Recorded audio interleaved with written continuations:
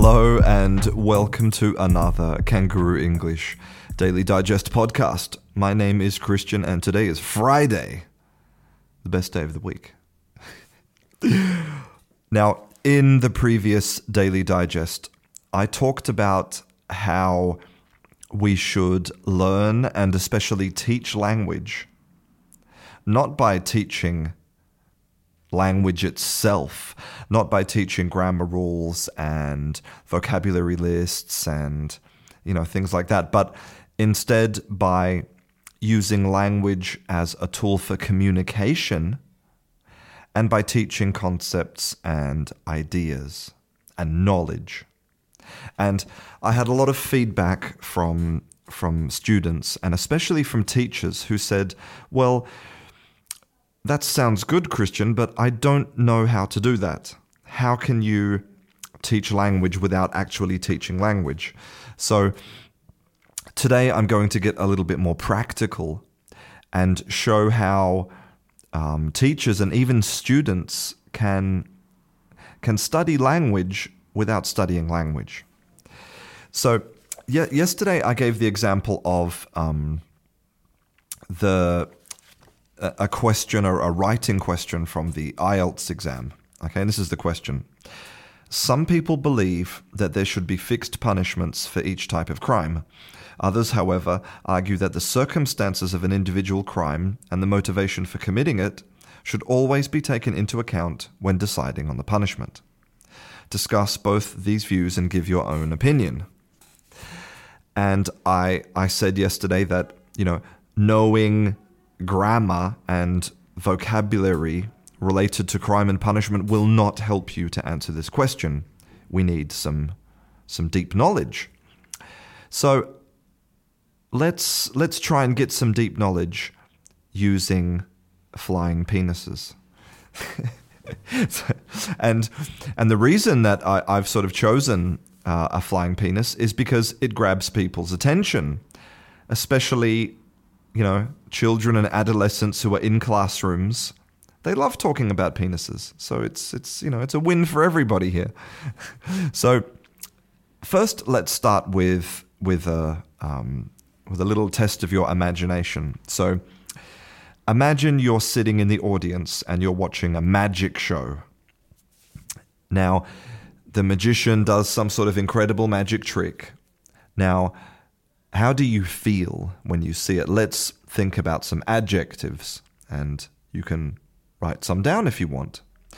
Maybe you might say that you feel stunned, or shocked, or awed, or you might even say that you are mesmerized. And obviously these adjectives will depend on your level of English and how much you want to push yourself or your students. And, you could look in a dictionary of synonyms, look in a thesaurus for some new adjectives that you don't know related to being shocked and stunned and awed and mesmerized. Now, mesmerized is a really cool adjective because it's actually the name of a person, Franz Mesmer. And he was a doctor, a German doctor, but he was actually kind of interested in something a little bit supernatural. He was interested in the idea of animal magnetism. That's what he called it. The idea that there is this invisible force that works between all of the living things in the universe. And so he would kind of hypnotize people to try to study this force. And, so when you're kind of hypnotized and you're in this strange kind of weird world, then you are mesmerized. And, now's also a great opportunity to talk about the difference between adjectives with ed and ing. What's the difference between mesmerized and mesmerizing? Between stunned and stunning, etc. Right? Great opportunity to talk about that. Little 5-minute, quick little, chunk of grammar just to help you or your students, use these adjectives. But let's move right along to another synonym you're sitting there watching the magician, and maybe you are just fascinated. Totally fascinated by what's happening on stage. And I want to talk a little bit about the history of the word fascinate. Where does it come from? Well, it actually comes to us from Latin. You see, in ancient Rome, the Romans used to have this symbol called a fascinus. And a fascinus was basically a penis with testicles, sometimes with legs and sometimes not, and it had wings. So it was a flying penis. It was also called the divine phallus. It was a supernatural thing. It was, godly, this flying penis. And maybe you think, and maybe your students might think that this discussion, this whole concept is offensive, highly offensive. Now, back in Roman times, it wasn't. In fact, people used to wear this symbol, this fascinus. They used to wear it on their necklace. In fact, the ancient Romans would even put these little flying penises on their babies as rings or necklaces.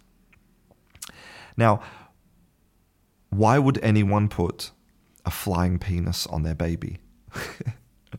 And, now we can start to have a discussion about why it is that we find genitals offensive. Because it's not true that everybody in the world finds genitals offensive. Some hunter-gatherer tribes and other cultures, they walk around naked. They don't find breasts offensive. Why do we? Where did this come from? This feeling, right? So we can talk about that for a while, and then we can start to ask the question of why this flying penis would be a good symbol to wear. Well, the ancient Romans used to wear the fascinus, and it always used to point in the direction they were walking. So if you wore the necklace, the penis would face forward in front of you. And what the penis did is it diverted evil. It warded off evil. It protected you from evil. And evil was represented by the symbol of the evil eye. The evil eye. Now, let's do a little brainstorming. Now, how would a flying penis protect you from evil? Let's think about it. And maybe your immediate thought is because, penises are kind of symbols of masculinity and virility and strength and testosterone and like a big weapon. But that's not why the ancient Romans wore these fascinuses. They wore them. They worked. They believed they worked because when the evil eye came towards you, it was so shocked and embarrassed and ashamed and full of laughter that it basically went in a different direction. It didn't protect you from through the power of strength. It actually protected you through the power of embarrassment. Now, that's an interesting concept, right? And it tells us that the ancient Romans, in some ways, did find, genitals kind of embarrassing, but not embarrassing enough to not wear them as a necklace or put them on their babies. And this raises a bigger question. And this is when we start to really talk about how we can answer this question in the IELTS exam. Because remember, so far in this imaginary class, we haven't talked at all about language. And we definitely haven't talked about preparing for an exam. We're talking about ideas. about humanity. So let's ask some questions about this whole idea of the Fascinus and evil. So they believed that evil was represented by the evil eye. It was something supernatural, like some type of external force that was part of the universe. Do you believe the same thing about evil?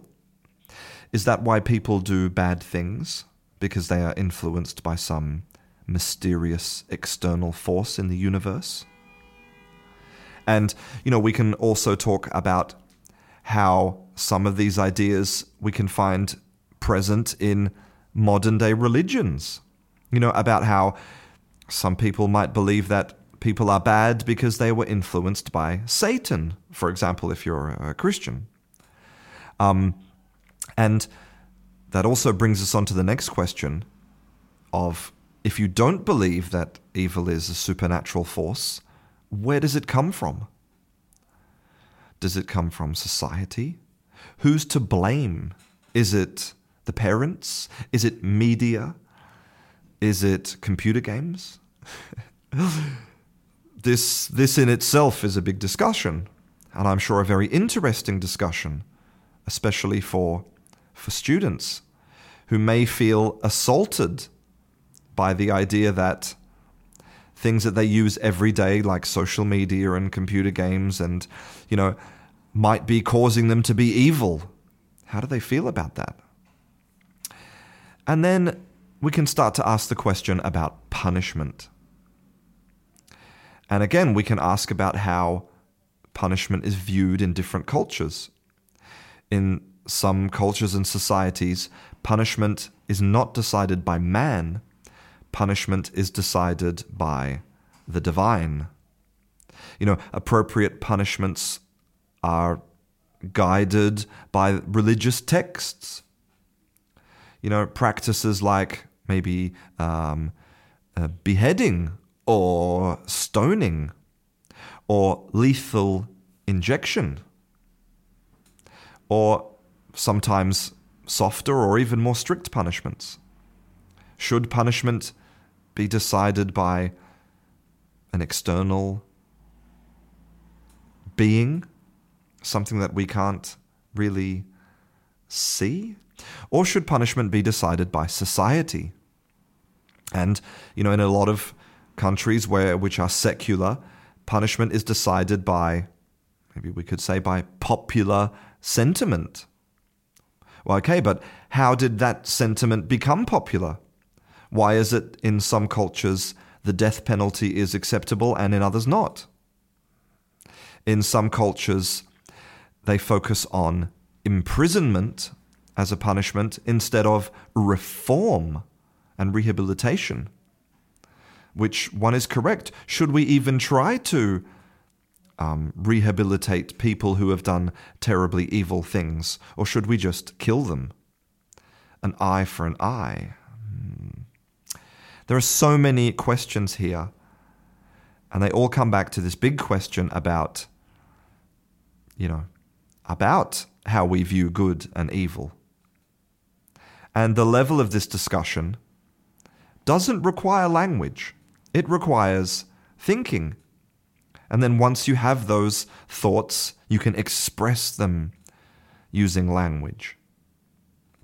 And once we have these ideas discussed, and we have followed logic and critical thinking and, maybe been upset and argued and shouted and cried, then we can start to answer this question in the IELTS exam. Really answer it. I want you to realize as a student, and especially as a teacher, that the cure for boredom is curiosity. The ancient Greeks knew that curiosity was the key to learning. Of course, students are going to get bored by flashcards, by memorizing lists of vocabulary, by memorizing the structure of the third conditional. So what's the cure for that boredom? Well, the cure is curiosity. let's ask ourselves and let's ask our students, well, how can we use the third conditional to talk about crime and punishment? Okay, and then let's actually do it. So I hope this gives you an idea of how a very simple question and a kind of fascinating and an interesting story about flying penises from ancient Roman times can easily give you an entire lesson. And if not an entire lesson, an entire week of lessons. Talking about these things is, it's not a debate that you have in 10 minutes. It's a debate that really requires reflection and deep thinking. So I hope that you found that interesting. If you would like to support this podcast, you will find a link to my Patreon on my website at www.kangarooenglish.com. Thank you very much for listening. I'm Christian, this is Kangaroo English, and I'll see you in class.